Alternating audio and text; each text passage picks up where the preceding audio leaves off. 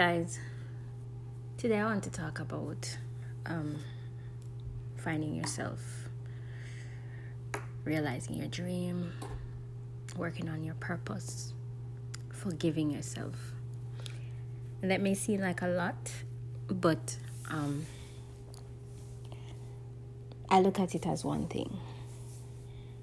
You see, a lot of times we start out like a seed, like a seedling, like a budding plant, and we're growing, and the elements get to us, the wind and the waves and heavy rains and drought and lack of nutrition, whatever it is that gets to plants, that kill them and dry them out and stunt their growth. And in life, it happens to a lot of us. Most of us have to face things that we do not think we're equipped to deal with. But we're wrong. And there's a singer who, in his outro of his song, says, we're all born to live. So don't live because you're born. In essence, find a reason, find a purpose for your life. And a lot of times we start out with our reason, we start out with a purpose, we start out with big, blooming, fantastic dreams. And then something happens, or a bunch of things, an amalgamation of things, just keep going and going. And there is just so much mentally and emotionally that we can take. So a lot of times that's how we end up frustrated. We end up disheartened. We just end up giving up. And that's like the worst place to be. That point when we just stop believing in our own dreams, stop believing in our reason for living, stop believing in our purpose in life. And that's another thing that happens when we're on this journey called life. There are those patches in the road, those incidents, those accidents, those occurrences that happen while we're on our journey. Sometimes it's a pothole, sometimes it's a blown out tire, sometimes we have to get a new transmission. But whatever it is, they're all fixable. They're not insurmountable, because once you have life, you have everything you need to move on. So when you're here going through life and things become difficult, you become frustrated, you feel confused. Sometimes that's just the time when you should push harder.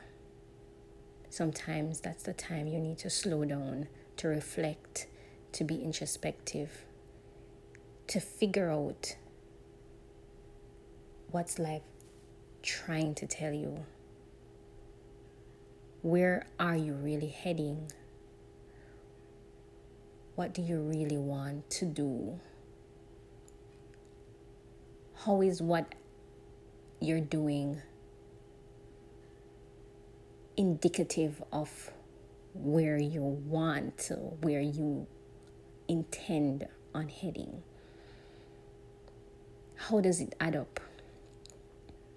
And sometimes it's in those reflective moments, those weeks and months of nothing no good, nothing no right, those kinds of days and weeks and months when you're just putting your best outside and inside you're just really, really, really down on your luck.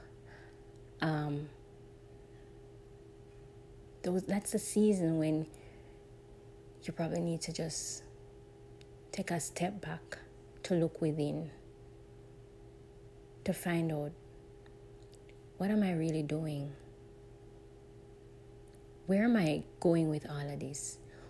What is the true purpose of all of this hard work and this heavy lifting and this pushing and this pulling and this sleepless night and this restless sleep and this can't eat properly and this devotion to something that's not paying you back?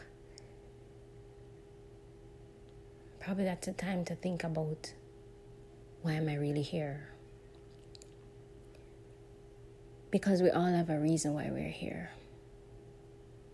Whether you're the man sweeping the street or you're the woman leading the country, we all have a purpose. And there's this morning meditation that I listened to a few days back, and it says that the person was saying that nobody, no matter what your life looks like, there's no ordinary life in this world, no matter what your life looks like. And if you're living the right way, no matter what you're doing, because most of us won't end up in the news, most of us won't be featured in any article whatsoever, but there is something phenomenal about your life. And if you're happy, if you're doing what you are meant to be doing, it doesn't matter how simple your life seems. Because simple and ordinary are not the same. Don't get it twisted.